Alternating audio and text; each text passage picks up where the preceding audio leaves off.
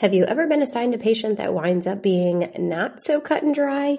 Like those patients in acute care or the nursing home who have dysphagia but struggle to complete exercises or compensatory strategies because of their intellectual or developmental disability.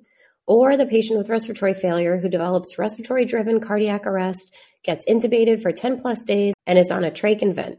Oh, and he also has a history of stroke, congestive heart failure, COPD, diabetes, and traumatic brain injury. No textbook or single webinar could ever prepare you for that. But we have something that can help you get there, and it's totally free. On May 19th, the MedSLP Collective is hosting another never-been-done-before virtual summit titled Advanced Therapy for Complex Patients, a Medical SLP's Guide. Learn critical concepts with actionable steps you can take for those not-so-cut-and-dry cases. You can earn up to 0.8 advanced ASHA CEUs if you are or you become a member of the MedSLP Collective, and the recording is also available inside of the collective. Ready to scale your clinical skills? Go to medslpcollective.com/summit to register today. This is episode 202 of the Swallow Your Pride podcast, and today's guest is Emily Baker. She's a medical SLP who has been practicing in acute care and inpatient rehab settings for 12 years. She completed her undergraduate degree at Baylor University and earned her master's degree in communication disorders at the University of Texas at Dallas. Emily currently works as the primary treating SLP in a level 1 trauma center. Her areas of special interest are dysphagia, FEES, and video fluoroscopy instruction and mentorship, as well as the treatment and management of patients in the cardiovascular populations. Emily lives in Houston, Texas with her husband and her 3 children.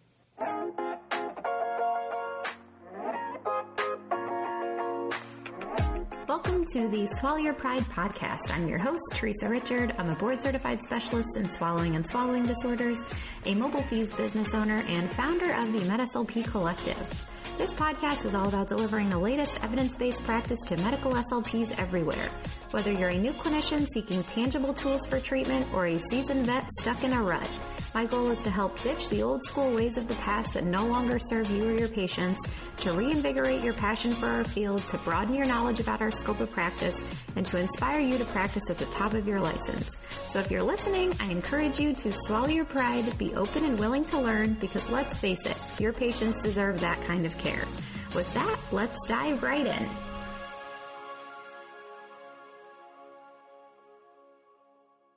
Just a quick disclaimer that all statements and opinions expressed in this episode do not reflect on the organizations associated with the speakers and are their own opinions solely.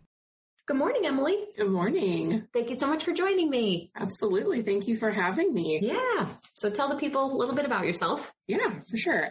So my name is Emily Baker. I'm a speech pathologist at Memorial Hermann in Houston, Texas. I've been practicing for about 12 years. I received my Bachelor of Arts from Baylor University and Master's of Communication Disorders at the University of Texas at Dallas. I've been practicing in acute care for the last 5 years. Prior to my job in acute care, I worked in inpatient rehab for about 4.5, specializing in brain injury, spinal cord injury, and specialty rehab. And then before that, I was up in Dallas working in acute care facility as well. I spend the majority of my time working with the cardiopulmonary population, but very much enjoy supervision and mentorship in the areas of FEES and MBS as well. I'm the co-author and presenter of FEES, Basic Knowledge, Practice, and Documentation, which is an introductory FEES course for our hospital system. I live in Houston, Texas with my husband and our 3 children. Awesome. All right. Well, thanks, Emily. So what do you want to chat about today? I think we're going to talk about cardiopulmonary population, all right, which awesome. I'm very excited to talk about because I think it's one of those areas that a lot of us didn't really even exist and know that we worked in until we started working. I don't know about you, but I don't remember hearing anything about this in graduate school. Nope, nothing. And I had a wonderful externship in acute care. And even then I was in neuro, but it wasn't until then that I even learned that there was a cardio rotation. And it's kind of interesting, and I'm not sure what your experience is, but it was always kind of this sort of like the wild, wild west of speech therapy in acute care. It's like the place where people are either hesitant to go, or maybe that rotation where everyone's like, no, please send me to trauma, or no, please send me to neuro. I'm not sure I want to go to cardio. And so the first time I got rotated to cardio, I was like, oh man, what did I do to deserve this? I want to go to trauma. I don't want to go to cardio. And it took almost no time at all. And I absolutely fell in love with it. Awesome. These patients are complex. They're so interesting, and they're so outside a lot of the norm that we see as speech therapists and speech pathologists. And, you open up a patient's chart and it's like, okay, I need to Google that. Okay, I need to Google that. Okay, I need to Google that too. What are all of these things? And to me, I love that challenge, especially being a bit into my career where I feel like I've had a lot of exposure to neuro. And so to still be able to show up every day and be challenged and have these light bulbs go off is really, really fun. And so, my intro words are, if you're feeling hesitant about the cardiopulmonary population and you're unsure, go for it, because it's really, really a neat opportunity. There is a lot of opportunity for program development, for reestablishing or just establishing best practice. A lot of room for research and publication if those are goals as well. So this is a neat population. And I think it's really unique too, because a lot of these patients are cognitively intact.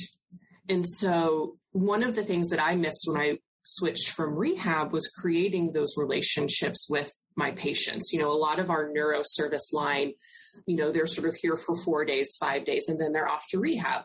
Your cardiopulmonary patients are critically ill. They have these multifactorial illnesses, and they're with us for quite some time. And I believe as speech pathologists, we're very relational.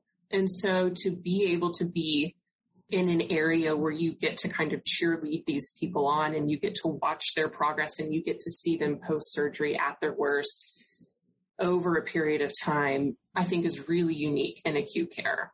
And that's one of the things that I really love about it.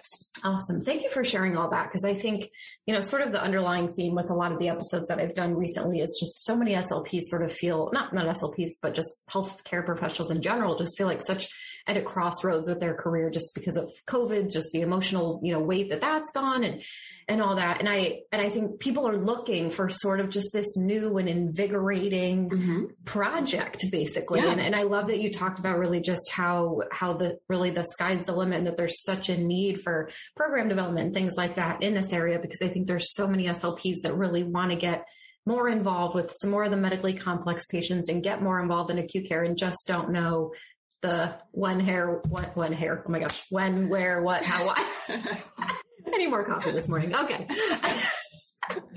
All right. Awesome. Thanks, Emily. So where should we start? Yeah. Where should we start? I thought maybe what we could do is go through maybe some of the diagnoses that we're going to see. So sort of break down those heart hospitals and what you're going to see, and which ones might kind of raise some red or yellow flags when you're going through those chart reviews.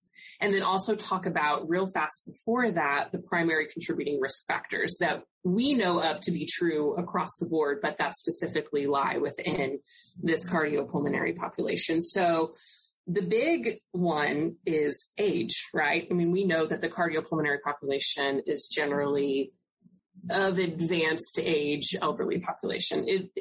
I would say, I often think, oh man, what's going on here? If I see someone that's like 55, we're used to seeing, these 60s, these 70s, even 80s and early 90s in here. So we already know that age is a predictor of dysphagia. So even coming in this population, we know that there's an issue there. We know that prolonged intubation and multiple intubations is a risk factor for dysphagia. These are patients, again, with long ventilation times. These are patients with multiple surgical procedures requiring intubations and extubations. And so that is already an issue. Weakness and deconditioning, because they are, again, especially like on our heart failure units, you're looking at patients that have been battling COPD, coronary artery disease, CHF for years and years. So they're not coming into our hospital. We're not seeing them as like, say, maybe you would see an 18-year-old in trauma who was perfectly healthy and active and then has this focal injury. These patients are already battling these chronic illnesses when they come to us and they reach the point of needing these ICUs and these interventions. And so I think that's a consideration as well.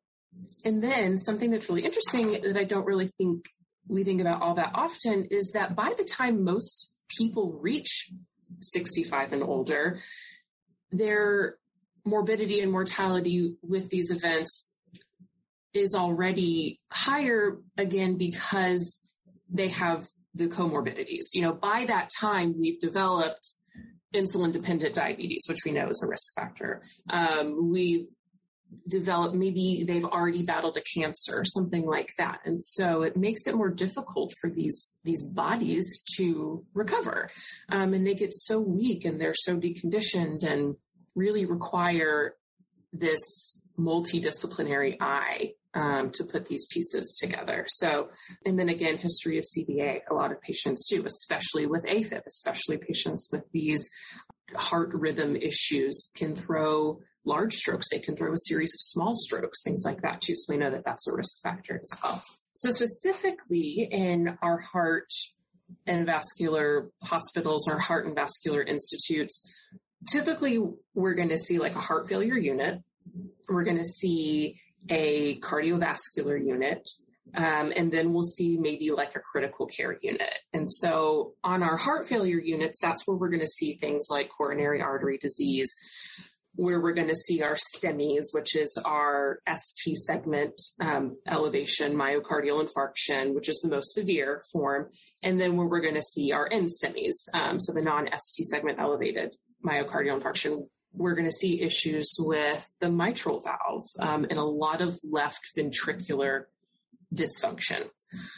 The interventions, particularly for these patients, a lot of the times are where we start to see the red flags pop up for dysphagia. So there's a really neat study, and I love this article because to me, for someone who loves the cardiopulmonary population, this is kind of a foundational article where we start to see the issues of dysphagia in this population. And so it is from Harrington et al. It's silent aspiration after coronary artery bypass grafting. It's kind of this neat article that was published in the late 90s, but I think is one of the first ones that I've seen that really says, oh, we've got a problem here.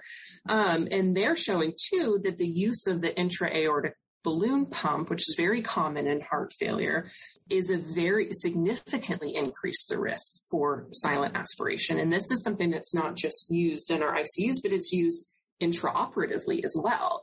And they were showing that increased pump times during these surgeries was a big risk, not only for dysphagia, but a risk factor for silent aspiration. Interesting. And so that's something to really be aware of when you're doing your chart reviews. And so would certainly encourage, all of our therapists out there, don't just look at the HMP or the CLIN notes, go into the op note, because there's a lot of factors, which we'll touch on in a little bit later, that just happen intraoperatively that are going to increase your risk for dysphagia and for silent aspiration. And I think to your point, Emily, I think what a lot of SLPs, since we aren't trained on a lot of this information, it's easy to just say, oh, well, why do they have dysphagia after the surgery? This isn't something that would cause a dysphagia. Maybe it's just post-extubation dysphagia or something if they were intubated during surgery. And I think, that's sort of where our elementary brain goes without knowing that, no, these actual surgical procedures can have an impact on it as well. Yes. And if you are, a curious therapist, if you are a curious person, this is the place to be, because there's every reason under the sun for these people to have dysphagia. Super interesting. Yeah. It could be anything. And so to follow that trail, you can almost get lost in thinking what and why. And it's good to be prepared to answer those questions because, I can promise you a cardiothoracic surgeon is not real high on the thought that he's damaged the recurrent laryngeal nerve. Right. You know, Never. And I would never, under any circumstances, would I ever stand face to face with one and say, well, I think you've damaged the recurrent laryngeal nerve. Like, don't, if you take anything away from this podcast and you're trying to develop a program, do not tell a cardiothoracic surgeon that he's cut it. He already knows that it's an issue, and he just doesn't want to hear it from you. So don't do that. But yeah, so interesting, these interventions. And so the other thing, so as the heart failure becomes more advanced, we start to look into advanced therapies. And these are things, of course, that require medical review board. These aren't just interventions. The balloon pump, the Impella, which is also a catheter that goes in either through the subclavian or through the femoral artery, is going to be, it exists for heart failure as well. Also left ventricular dysfunction. It stays in the left ventricle as opposed to the intra-aortic balloon pump, which goes into the aorta, but they generally target the same dysfunction. They're both intended to be very temporary. The Impella is around about 7 days or so is the average amount of time, but I've certainly seen it in for longer. Considerations for the balloon pump, since that one is placed through the femoral artery, I do not go into any ICU bed in our heart hospital without talking to the nurse first, number one, and two, even if I don't see a machine in there, are there any head of bed precautions? Because these patients can have so many lines and so many leads, and it can be really intimidating when you walk in and you see all of these things. And then that can also be, we will get swallow evaluation orders for patients with balloon pumps. And so we're thinking, okay, our only option is reverse Trendelenburg. We can maybe give them about 10 degrees and reverse Trendelenburg. That's going to affect their ability to eat and drink as well. So that's a big consideration. And then, so make sure that there are no head of bed precautions before we go in, do those evals and set these patients up. So that's a big thing too, that I would be really cautious about. The advanced therapies over on heart failure, you're going to see the LVAD, which if you're a Grey's Anatomy fan, Izzy cut the LVAD wire. I think that's where we probably heard about LVADs first. And then that is that left ventricular assisted device. So that functions again for left ventricular dysfunction. But for these patients, there's two options. So this is more permanent. And the reason why we have issue with this too is because this requires an open heart procedure. So anytime we have an open heart procedure or placement of anything, immediately the risk of that dysphagia is going to increase because we do know the proximity of the recurrent laryngeal nerve. So vocal dysfunction, laryngeal injury are all things that we see with LVADs as well. It's not that common. I wouldn't say that there are a really high percentage of the population that I'm used to seeing, but it definitely is something to be aware of. And the other thing too is that the presence of all of these interventions is an indication. It's indicative of a patient who's really struggling. So sometimes we tend to think, oh, well, how come the placement of this or why the presence of this are we having dysphagia? Just the very presence alone of these interventions tells you have a critically ill individual here. And so the LVAD can be used in two different ways. There's something called, LVAD destination, which means, you're unlikely to be a candidate for heart transplant, but we want you have, the support, you're going to follow up and we can give you more years. And it's implanted. These patients do then get to leave the hospital with it. And so that provides freedom for those patients as well. And then there's LVAD bridge, and LVAD bridge means we're going to bridge you to a transplant. Our intention is to bridge you to an orthotopic heart transplant. And so those are our advanced therapies. So whenever you see, is this patient a candidate for advanced therapies, we're talking about LVADs and we're talking about heart transplants as well. The other thing that we typically see on our heart failure units are our lung transplants, single and double, and then anyone requiring ECMO, which I think we've all become much more familiar with during this COVID time. And so a lot of those patients, you can have ECMO, VV ECMO, which is veno-venous ECMO, which just helps the lungs only. and has either 1 to 2 cannulas, or there's VA ECMO, which is veno-arterial ECMO, which is the lungs and the heart, and it's 2 cannulas. We did do a retrospective look data collection when we were program developing over in our institute, and it showed that we were getting about 80% of all ECMO patients that had survived. So, which totally makes sense and sounds totally logical. Absolutely, yeah. Yes, for sure. I know. I was like, I remember when we were going through all the high risk diagnoses, and I was like, man, I really hope that the percentage that we saw is high, because we know that they need us. And we know that they're at such a high risk. So that's kind of a general run through of our heart failure units. And then your cardiovascular unit. So this is where we tend to see the majority of elective procedures here. So these people may be a little bit more healthy than what we see in our heart failure ICUs and whatnot. And so here's where you're going to see a lot of our CABGs. We are going to see our abdominal aortic aneurysms with dissection or with rupture and those repairs. We're going to see ASD and VSD closures, and then the thoraco-abdominal aortic aneurysm, which is essentially an aneurysm that's starting not only in the aortic arch and that descending portion of the aortic arch, but then actually down into the abdominal aorta. So that's pretty big. That's a pretty big deal. Those are the treatment for those. There's 2 options. There's an open procedure, which is extremely extensive, extremely complex, which is going to put our patients at a very high risk of dysphagia, again, because anything in and around the aortic arch is going to be a problem in the way. If we think about it back to our anatomy, that recurrent laryngeal nerve, or that vagus nerve, comes down. It will wrap itself around the aorta. Part of it will bifurcate. It's going to continue to descend down the body, but then the other bifurcation portion will swing up, around, and back up the aorta. So it's literally wrapping itself around the aorta. And then that's going to bifurcate, and you're going to have your esophageal portion, and then you're going to continue up and have that left recurrent laryngeal nerve as well. And so if you think about that, anytime we're repairing any sort of aneurysm or any sort of dissection in the aorta, it's that recurrent laryngeal nerve is right there, swinging down and right back up again. And it's, it's interesting because you may hear, oh, well, I wasn't anywhere near the recurrent laryngeal nerve. I know that I didn't touch it. And it's like, okay, well, and that's fine. And again, like I said, I would never argue that point, but we as speech therapists know, the recurrent laryngeal nerve speaks for itself, and it tends to do so in kind of a breathy vocal quality. And so, and that's okay. Like that happens.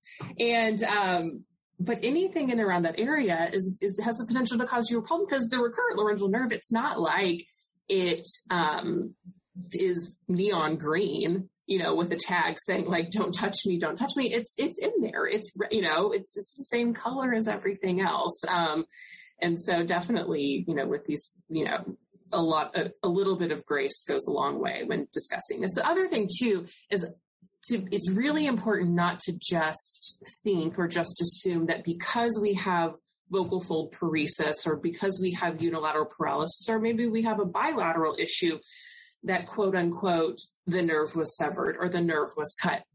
The recurrent laryngeal nerve is a very dramatic nerve. It does not like to be touched. It does not like to be exposed to air. It does not like for you to say, hey, can you scoot over a little bit? Sounds like my geriatric beagle. Yeah. Yeah, right. Yes. And so sometimes it's just hypothermic therapy has been linked to cold stunning the recurrent laryngeal, the vagus nerve or recurrent laryngeal nerve. And hypothermic therapy is used in cardiac procedures all the time to slow down that rate during those interventions. And so that's important too, to kind of say, let's not jump to the worst case scenario here. It could just be that this was exposed to air. It needed to be pushed over.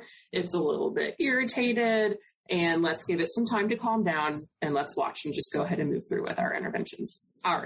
So some other things that we see. So my current interest lies very much with our ascending and descending aortic arch aneurysms and these repairs. And one of the reasons is because I've looked it up multiple times and I can't find really an article on this. And so again, like we were saying earlier, there's so much to be done and so much to be learned here in this area. And this is an area that I'm really interested in. And so these patients typically, again, if we think about our anatomy and the proximity of the nerve, and then of course that esophageal branch, these patients tend to present with more esophageal dysphagia. And these are patients who may come in and say, we may see them post-surgery. We've seen a couple pre-surgical, which I would love to see more pre-surgical, especially the ones that are elective, not emergent. But what they do is as these patients will tell us, it just feels stuck. It feels like I'm swallowing and I'm swallowing and I'm swallowing and it won't go down. It won't go anywhere. And every once in a while, we sort of catch on this, we've sort of caught up on this trend. And these patients will say, but this was a problem before. I had this issue before and now it's just worse, or now I'm noticing more of the same. And so, the hypothesis here is, well, do we have these large aneurysms sort of either placing extrinsic pressure on the esophagus itself or onto that branch of the nerve? And do we have this sort of buildup over time of this just slow onset of dysphagia and difficulty? And the thing is, I don't know the answer to that question, but I would love to know the answer to that question. And these are the things that are really fun, is when you really dive into this area and you see these patients, instead of just picking up one here, picking up one there, going to the heart hospital at the end of the day, really you start to see these things that really get your mind going. And that's just a hypothesis. we don't know if that's what's going on, but I would love to find out. Yeah. That's super fascinating, Emily, because I'm in the middle of doing sort of like this workshop about evidence-based practice. And, one of the things is, clinical experience, and people are just like, well, how do I get the clinical experience? How do I can't just gain 20 years of experience overnight. And I think, one of the, I guess, quote unquote, like cheat codes is to really just dive into a specific area in just complete depth, and right. And you may not have a study for every single thing that you're seeing, but by seeing these patients over and over and learning, you will sort of put the pieces together and make these different hypotheses about these presentations that you're seeing. And I think, that's something that SLPs just think that other SLPs just have all this experience and know all this. And it's not. I think so many of us have just learned by really diving in and just making our own hypotheses about what we've seen. Right. In this model of rotation that we have now, I am no longer rotating, but, previously we were. And so it limited our ability to establish these programs, because by the time you felt comfortable, by the time you knew where everybody was or who everybody was or how to get a hold of this physician or how to get a hold of this team, it was time to rotate again. And so, if the model of your particular facility does allow for more time spent in a certain area, that's a great thing for our program development. And then also, speaking to the issues of pre-existing conditions, I think we know that CT surgeons are happy to learn that something existed prior to their surgical procedures. Yeah. So that's another way to maybe get in the good graces and say, hey, you know what? I actually think there's a possibility that something was going on before. This might not, and then that's, they're like, oh, the last time I did have that discussion, one of our physicians was like, his eyes lit up and I was like, great, this is good convo. This is exactly what we need. This is exactly what we need right now. Okay. Couple of others, a lot of aortic stenosis. That's where we see our, aortic valve replacements, which is an open procedure. Another one we need to be careful about, aortic and, open procedure. And then our TAVRs. And so the TAVRs are the other thing that's really, really interesting to me, because this particular procedure does raise a red flag, so much so that it's in our nursing dysphagia screen. And I'm sitting here and I'm thinking, well, why? Why does the TAVR send off these alarm bells? Because this is a transcatheter aortic valve replacement. This is a cath procedure. This is not an open procedure. So why are we having such an issue with this patient population? And so I came across, again, another really great article, and it's called the incidence of dysphagia among patients undergoing TAVR with either general anesthesia or moderate sedation. And it's Laith Muqdad et al. And what was very interesting is the TAVR population, the aortic stenosis population, is usually not just our elderly, but like our advanced elderly. And we see these patients that are lucky enough to make it to their 80s, to their early 90s. And what this study showed was that based off of whether or not the patients this procedure was completed with moderate sedation versus general anesthesia, that changed their risk of dysphagia. That the patients that underwent general anesthesia had a higher incidence of dysphagia than those with moderate sedation. And so again, that raises that question of why. And so the thought process, we know that cognition affects dysphagia and our risk for dysphagia.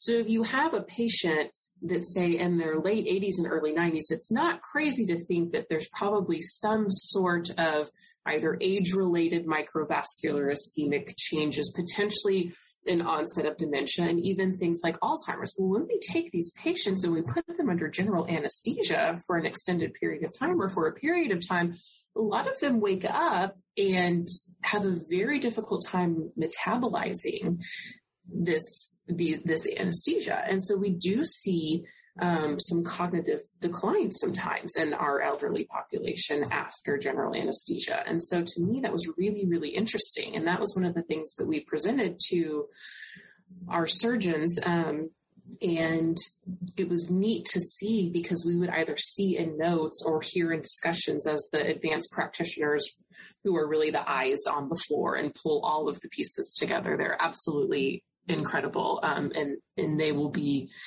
your biggest ally in your heart hospitals. They would say, oh, okay, well, we need to probably try moderate sedation for him. Let's try this instead, just simply because they had heard it. And to them, it was extremely interesting as well.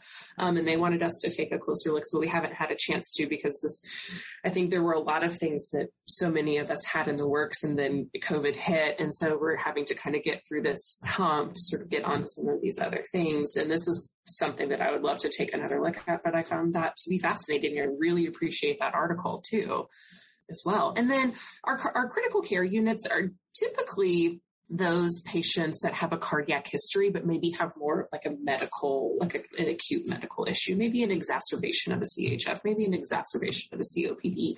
Maybe it's an old transplant patient and they're just having, maybe they have a pneumonia or something like that. So it's more of a broad, less script unit that we see, but a lot of heart hospitals will have something similar to that as well. Awesome. All right. How'd you get so smart, Emily? I think that's what everyone's gonna want to know. Oh no,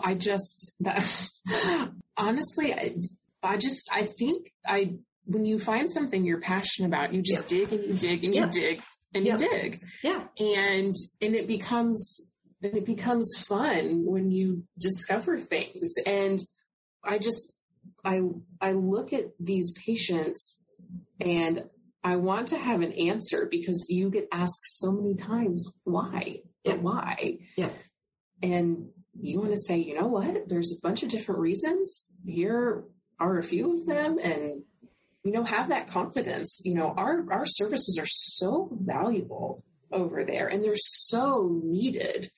And it's our job to show them that, because these are surgeons that are very experienced and have been practicing for decades. And they'll tell you, this was never a problem before. Are we creating an issue here? No. No. And I had one come up to me one time and say, I don't know why he's having trouble swallowing. I didn't cut his neck open. And I was like, okay. We believe you. We believe you. We believe. I do believe you. I do believe you, because I know that this patient had a CABG, and I know that you didn't cut his neck open. I understand that. That is that I am familiar with, at least the basics of these procedures, it perhaps could be the prolonged intubation. It could perhaps be the CABG. It could perhaps be the 30 minutes of cardiac arrest. It could be any of these things. But nonetheless, I did my best to handle that question with grace. And in this particular one, he did attend our little educational discussion at their meeting a few weeks later. And he's been actually very kind ever since. I really appreciate it. Good. Yeah. But thank you for saying that. Cause I think there's just something that I always want to tell SLPs is to just do the work. I mean, dive in and learn about these areas that interest you. Like you said, you didn't come out of grad school knowing all of this, and I think people just are like, oh, well, they're lucky they learned all this in school. And no, not me either. None of it. No. I mean, surprise yourself. Go and surprise yourself and see what you can do. Yeah. It is. And again, we love to be relational with our patients, but, be relational with your coworkers, with your advanced practitioners. Your nurses are the eyes in the room. Your advanced practitioners are the eyes on the floor, and if you have their buy-in, your orders are going to come from the advanced practitioners. They're not going to come from the surgeon. They put all of their trust in their advanced practitioners. And rightfully so. They're extremely skilled. And if you can get in with them, and you can get that buy-in, you're going to get the consults that you need. And then you're going to get to be able to show, and you're going to get to prove that our services are necessary and valuable as we see them progress. And as we see a reduction in the rate of aspiration pneumonia, as we see a reduction in the rate of, complications and secondary complications that we know can be avoided. Yeah. Awesome. Well, thank you. I just love this. You bet. I love getting to talk about it. It's fun. It's really, really fun for me. And like you said, it's just been kind of a neat little later, as you get into your career, just something to just spark that fire again and that interest, and to be able to, and to have something to be able to teach, to be able to show people, again, something that you may not have learned in graduate school, but hey, how cool is this? How neat is this? It's a neat opportunity to be able to do that, to be able to teach, to be able to mentor, and to supervise, I think is a responsibility that those of us, as we go on throughout our career, we should really take on, because many of us have had wonderful supervisors, wonderful mentors. And so to have that, and then to be able to pass that along, to me is awesome. It's an honor. So good. Awesome. Yeah. I was just going to say that there are a couple of just really extra special challenges and extra just special considerations maybe to think about in this population, more so than just our general risk factors. I think the first one is to understand the multifactorial nature of these patients, and understand that the heart affects the lungs affect the heart affects the kidneys affect the heart. And so as we see heart failure, and we understand that with reduced perfusion, we also see an increase in fluid buildup and edema. And that extra buildup of fluid becomes very difficult for the kidneys to process. And so what we end up with is a lot of patients you will see on either dialysis or continuous dialysis. And that really wears our patients out. It's a very exhausting thing for them to go through. So considering, again, that level of weakness, deconditioning, fatigue, when we're having essentially what is a multi-organ, I don't want to say failure, but in the absence of these interventions would essentially be a failure. I think, too, that what we see a lot is a loss of appetite. So we get so excited, our patients and their families or nursing staff or physicians get so excited when the patient can finally pass for a diet.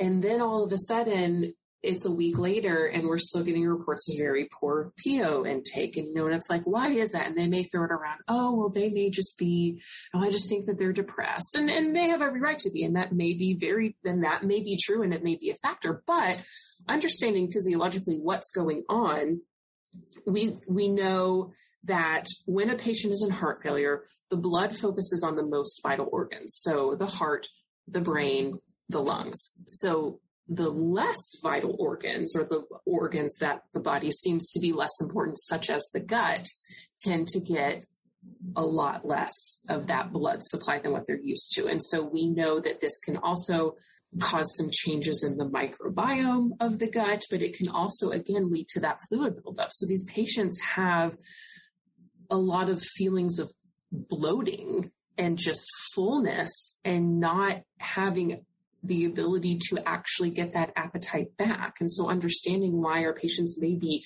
able to swallow but not ready to eat, are two very different things. And just, doing them the service of understanding why they may be struggling with that.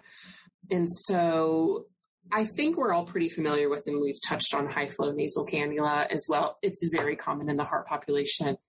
Unlike some other areas of the hospital that you may see, even sometimes with COVID patients, we've been able to pass them on these very high oxygen percentages and high liters per minute. But in the heart hospital, it's an indication of respiratory failure and shutdown, or a very recent prolonged intubation. And so I would be extremely cautious with our high flow nasal cannula patients in the heart and vascular hospital. This is a little bit different than what we see. And I know you've touched on that a lot in the podcast, so I'm not going to go into detail on that, but that's just a consideration as well. A couple of things that I would encourage everybody to also note is that with our longer ICU stays, we have a higher risk of ICU delirium.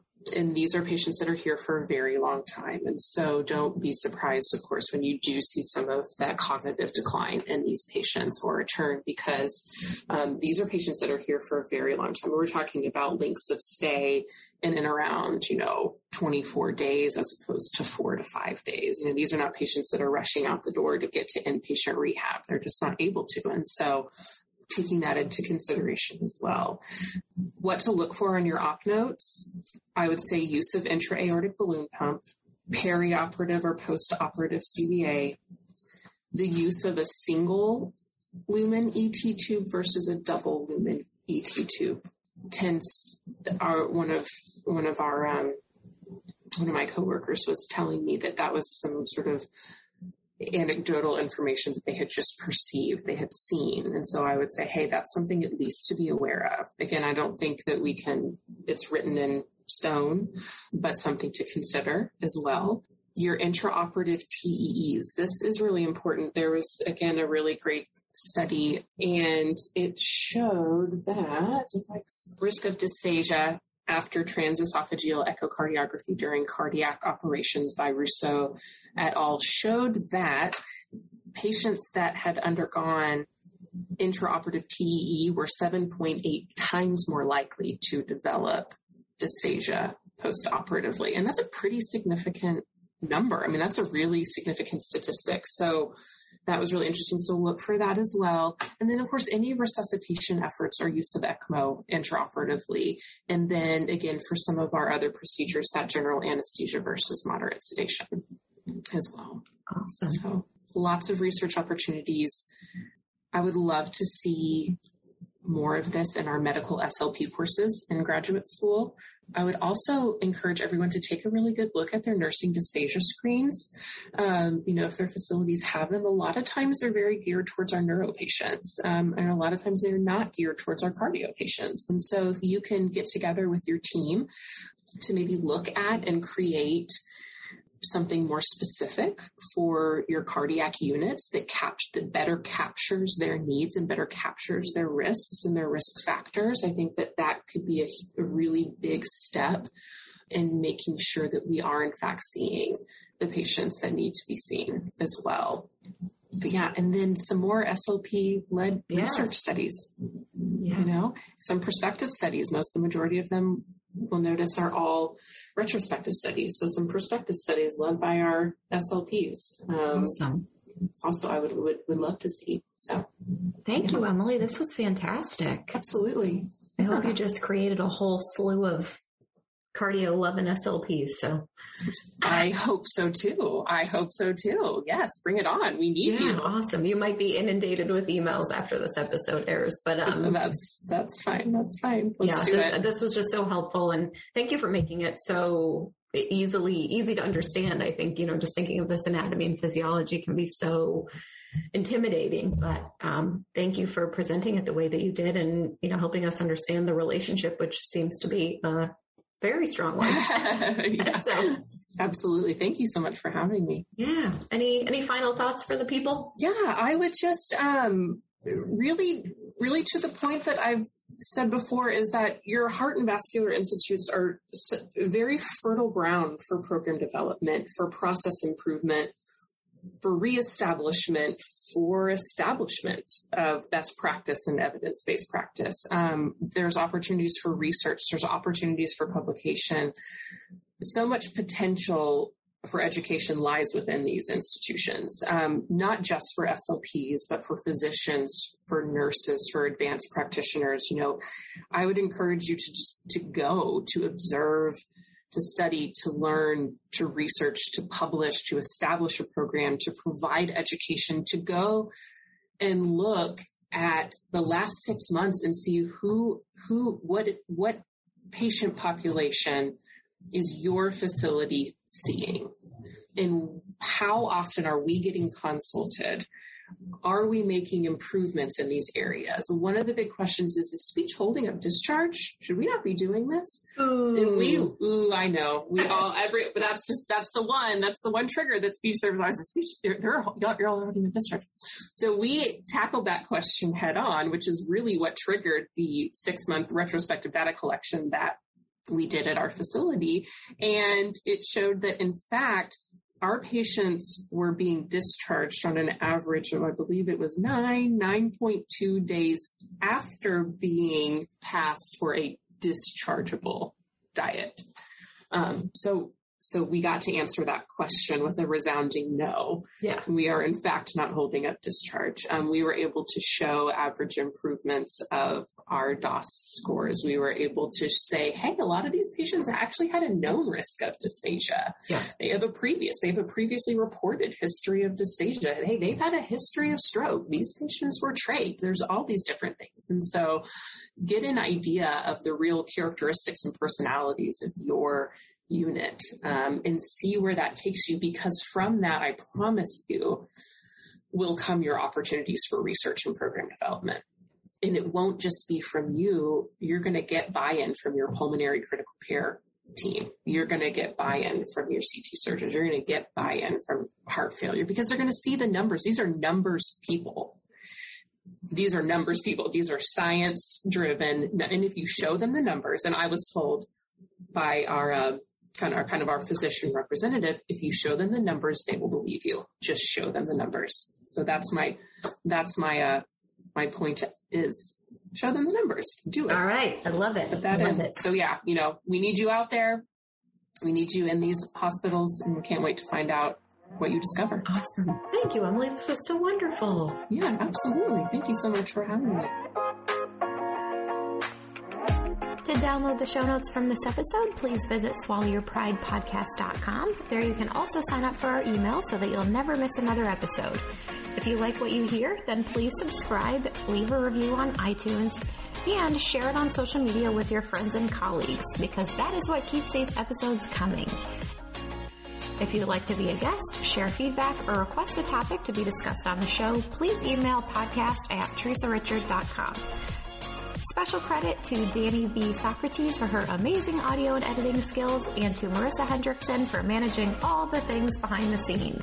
As always, thanks so much for listening, and see you next week.